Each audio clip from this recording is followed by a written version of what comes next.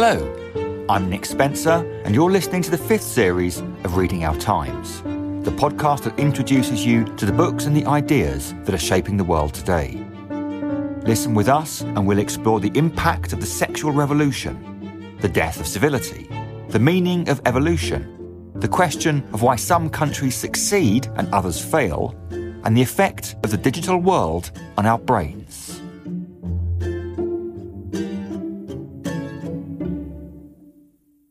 It won't have escaped your attention that we have a bit of a civility problem in modern Western societies.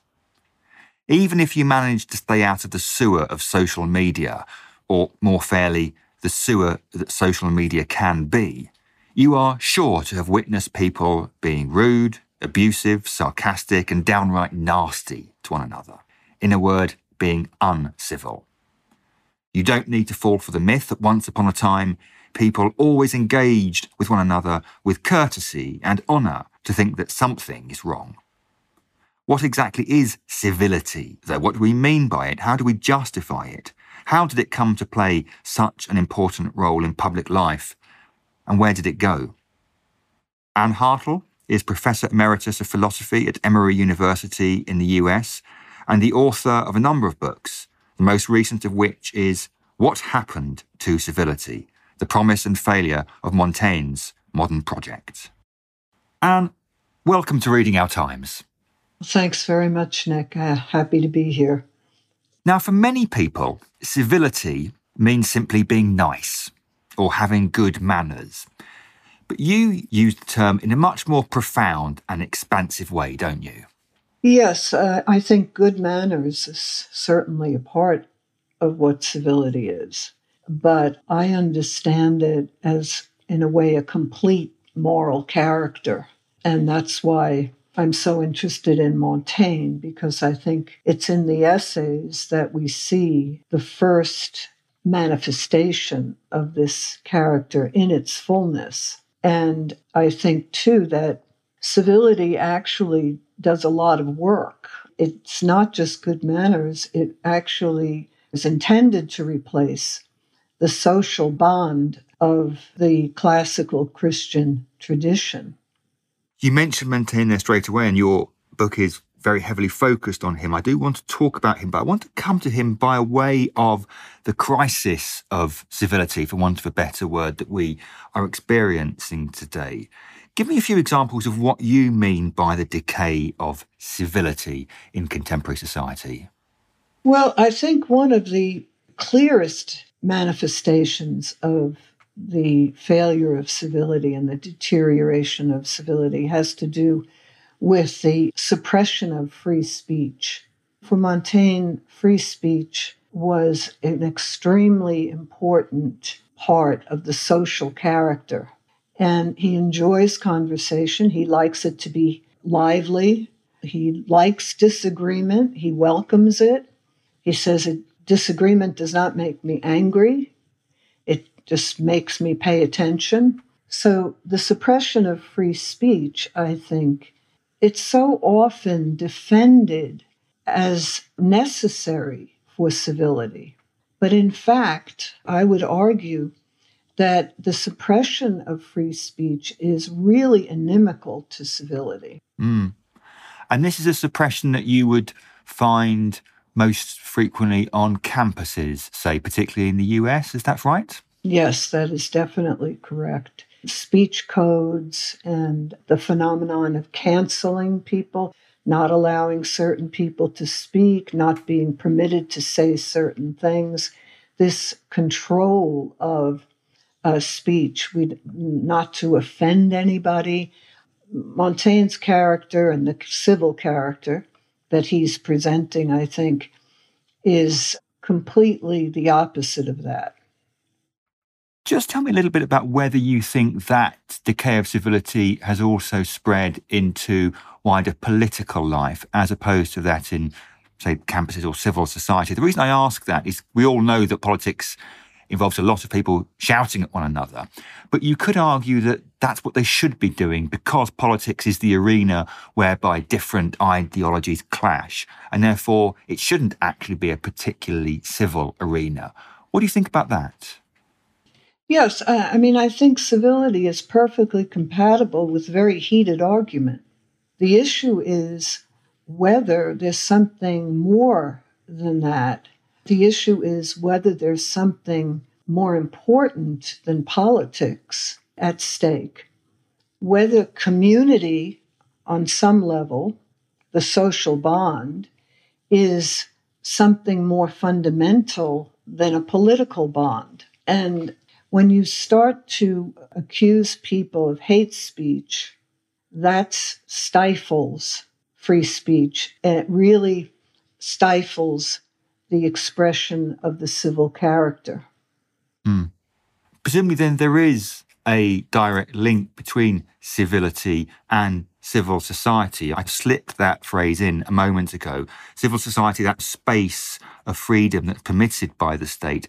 Does civil society depend on civility, or is it the other way around? I think a civil society has to be a free society because the civil character is a free character. That is to say, it's self-revelation, which we see in Montaigne certainly, and it's all about self-revelation, revealing oneself to others in speech, and openness to the self-revelation of others. And so a civil society has to be a free society. Now, you've mentioned Montaigne a number of times. I want us to focus on him because he's absolutely central to your arguments. First of all, for listeners who won't be familiar with him, introduce us to Michel de Montaigne. When did he live? Where did he live? He was born in 1533, and so he lived during the Renaissance, and he lived in France. He was a member of the minor nobility. He was a lawyer, but he retired from public life when he was about 38 years old and retired to his chateau where he wrote the essays. At a certain point, he was asked by the king to become mayor of the province of Bordeaux, and Montaigne reluctantly agreed to do that, and he served 2 terms as mayor. This was a time of the French Civil Wars, the religious wars. Montaigne remained a Catholic throughout this, but he was trusted by both sides, and he was a very important negotiator between Henry III and Henry of Navarre in the Civil Wars. And I think the fact that he was trusted by both sides shows the kind of character he had. He was above politics. Was he always above politics? Was that characteristic of him from his earliest days, or was his experience of politics such that he ended up turning his back on it? I think it was a little bit of both. As a member of the parliament, he became really, at one point he says, disgusted with politics. Yeah. And that was one reason why he withdrew from it. He was very dissatisfied with the situation of the French legal system at that time, and the idea that you had to pay for justice. So those things did disgust him with politics. Yeah. How was it that he managed to retain the trust of both sides? It's hard to overemphasize how much distrust, how much violence there was between Protestants and Catholics in France during this period of time. So this is no mean feat to be trusted by both sides of a vitriolic religious debate. What was it about him that made him trustworthy to both parties? What he says in the essays is he would never lie or betray any man.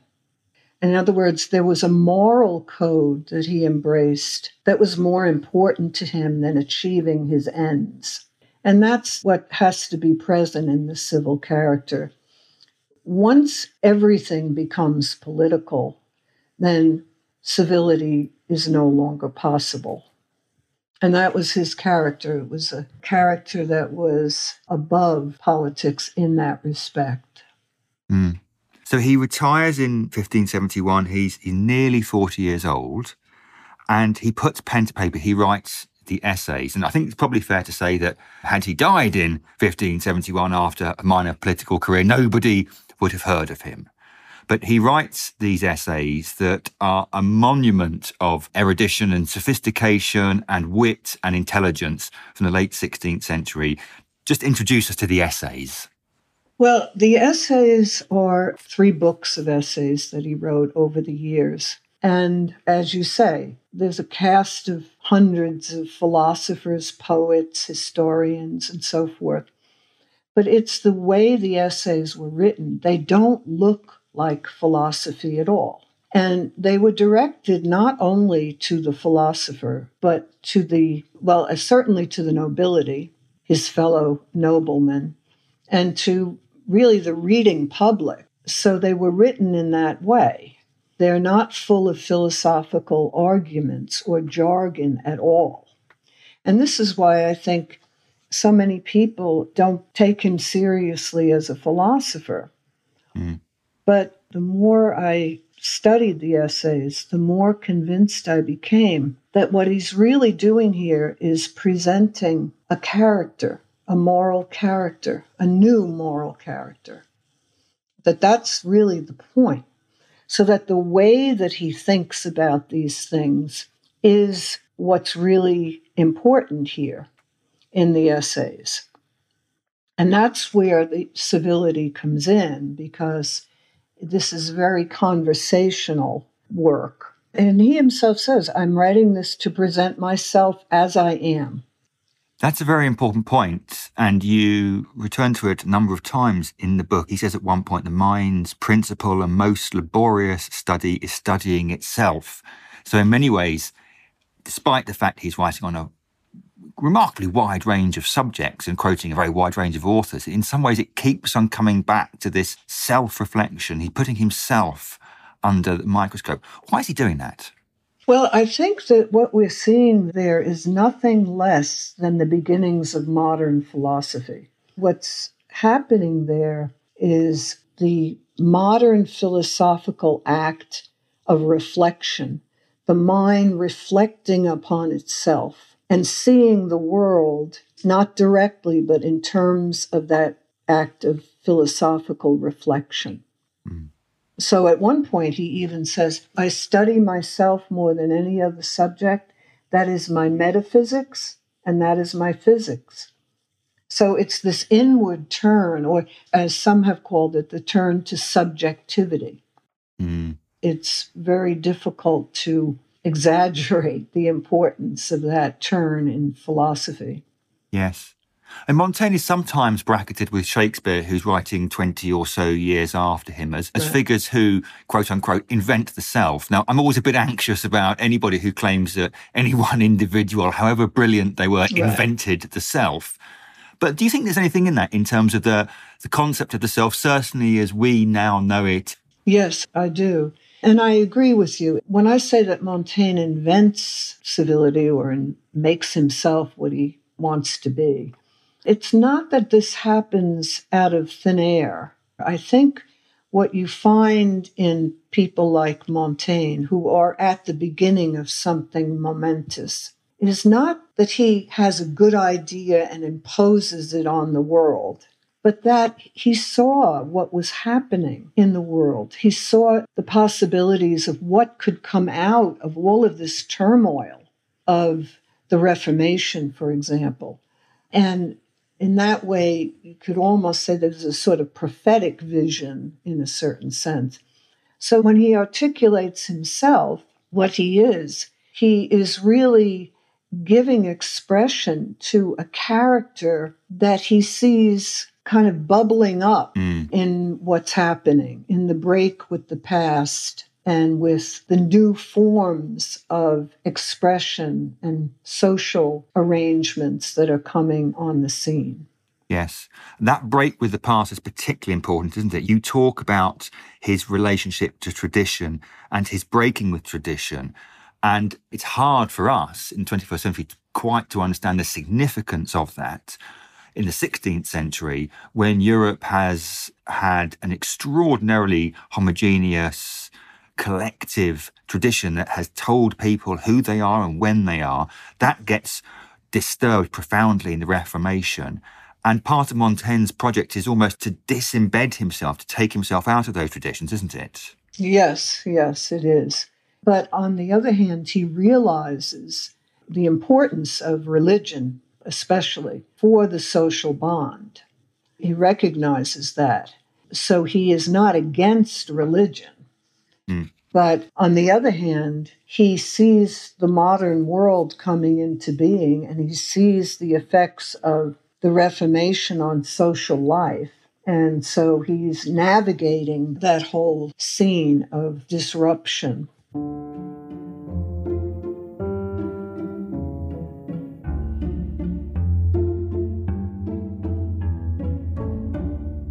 One of the popular buzzwords of today is authenticity, being true to oneself. And you make the point in the book that Montaigne never actually uses that specific word, authenticity, but he does at one point write, the greatest thing in the world is to know how to belong to oneself. So there is a profound conception of authenticity in his work, isn't there, even though he doesn't name it? Yes, I don't think the word even existed in French at that time. But when he says the greatest thing in the world is to know how to belong to oneself. So there's a kind of knowledge that has to be there. It's not just natural to belong to oneself, right? And when he calls it the greatest thing in the world, he's really also offering a very different notion of greatness. Mm-hmm. Greatness had been viewed as something like Alexander the Great, these noble deeds. So when he says the greatest thing in the world is to know how to belong to oneself, he's also passing a judgment on what greatness has become. And the other contrast I would make, I'd contrast this with Aristotle's Politics, where Aristotle says no one should think that he belongs to himself. He belongs to the city. So this, again, is this privatization that we see in Montaigne, right? Where private life becomes the focus for him. There's also a strand of skepticism in his thinking, isn't it? I think I'm right in saying that he has this medal made, doesn't he, which says, is it que sais-je, what do I know? Is it fair to call him a skeptic? I think there is definitely a skeptical strain in his thought, or a skeptical moment in his thought. And I would see that skeptical moment as the break with the tradition. He reduces the tradition to mere custom, whereas tradition viewed by people who live within the tradition, right, is not mere custom. It has a divine origin and a divine authority. And it's greater than something human and arbitrary and contingent. So that's mostly where I see his skepticism is at the break with the tradition. Also, his skepticism functions in his civil character because he says he's always willing to have his mind changed, right? Mm-hmm. He's very open to being corrected, to being refuted. And so the skepticism also comes in there. He's skeptical about supernatural explanations where a natural explanation will do. So I think there are ways in which he is skeptical, but not in the strictly skeptical version of ancient skepticism. Yes. So Montaigne has this dimension of skepticism about him. He's intellectually open. He's concerned with what we would call authenticity. He lays question marks against tradition. He orients himself towards naturalistic explanation. And above all, he is profoundly kind of self-reflected. He's interested in the self. He sounds quintessentially very, very modern, doesn't he? Right. And that really is the point. Does he also place an emphasis on tolerance? Because it's 100 years before John Locke writes his great letter concerning toleration. And that embeds toleration politically within the English and then latterly the British environment. But does Montaigne anticipate him in his own essays? Yes, definitely. Tolerance is an extremely important part of this virtue of civility because, as he says, no opinions offend me. And that's one of the reasons I think he was such a successful or such an important negotiator in the religious wars because of his tolerance. Is he also morally relativist? There's one point in the book where you say there is no universal form from which every human can be measured, which is directly from Montaigne. That leads to or could lead to a kind of relativism where there are no absolute reliable moral judgments. Is he a relativist as well? That's a difficult question. I think I would answer no, he is not, because he does see this civil character as morally the best. He thinks there is a standard. For example, he says cruelty is the extreme of all vice. Now, that's a standard. That's a moral standard. And to the best of my knowledge, he's the first philosopher ever to say that.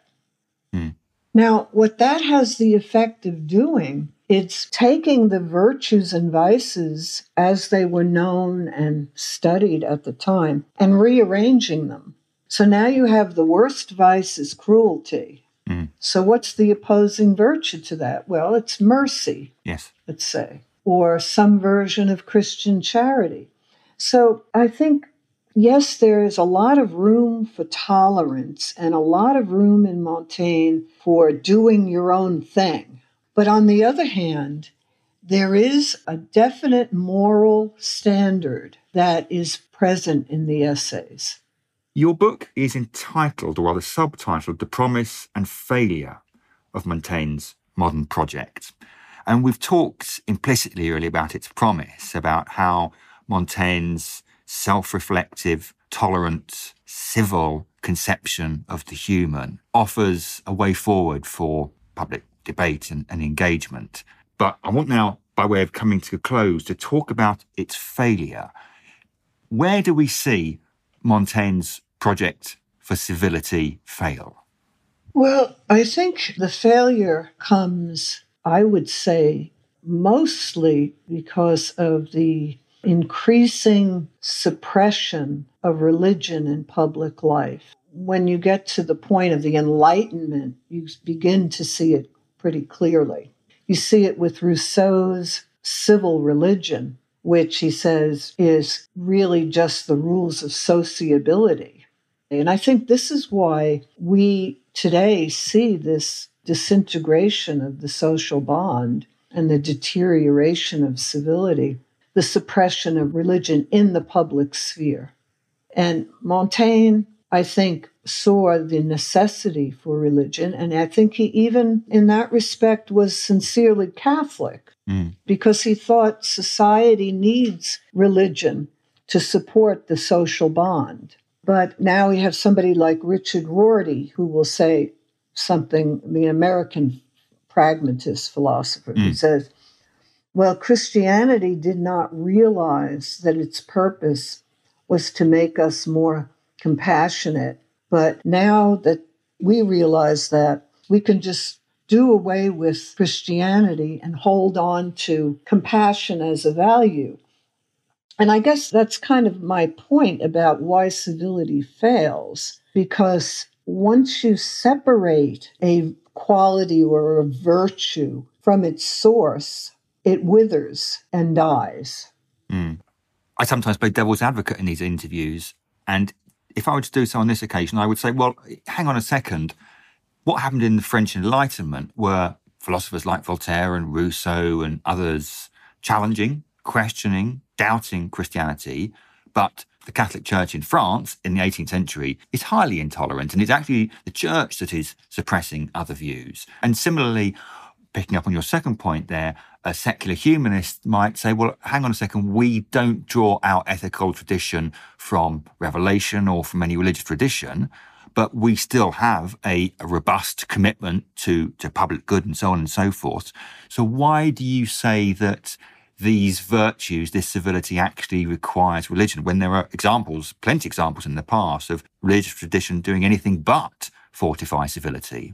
No, I think that's a very legitimate objection. But I think that there's a difference between allowing disputes and arguments on the one hand, and on the other hand, completely closing off the religious point of view from the public square. So I'm not trying to deny the difficulties of the past, but I'm just looking at our own day. It seems to me that the suppression of religion in the public sphere is very harmful to civility. because my main point is civility requires something more important in one's life than politics. Mm-hmm. And religion is a very good candidate for that.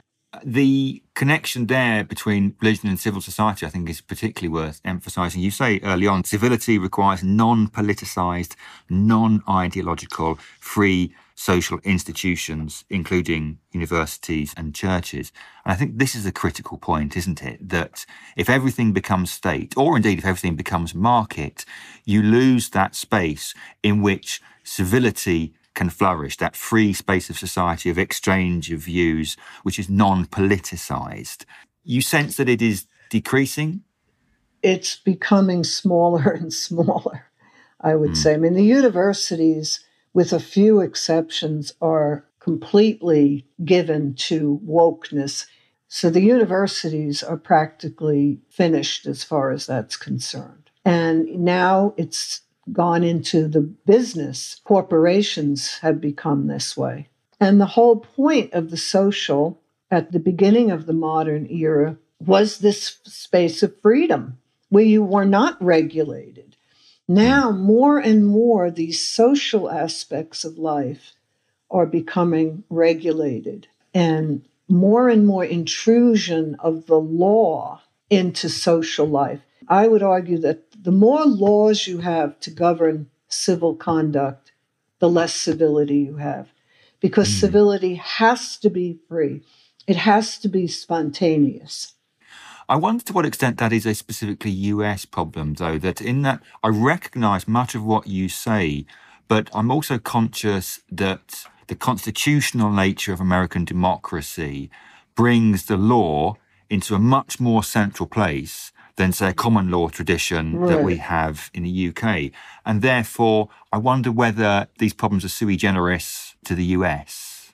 And that's entirely possible, because if we tend to look at our social contract as the Constitution, which we do, okay, that's the compact, there it is. It's in writing, we can interpret it and say what's unconstitutional and not.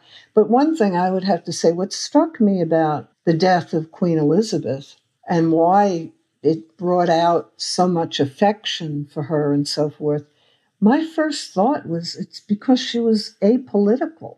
She was above the political struggle. It didn't strike me as, oh, the Brits love their monarchy. Well, yeah, but why? And I think that has something to do with it. It's also interesting that her funeral service was held in Westminster Abbey, and the coronation next year will be held in Westminster Abbey. There is a deep, religious, profoundly Christian dimension to the British Constitution. I put that in heavily inverted commas because, of course, we don't have a written constitution.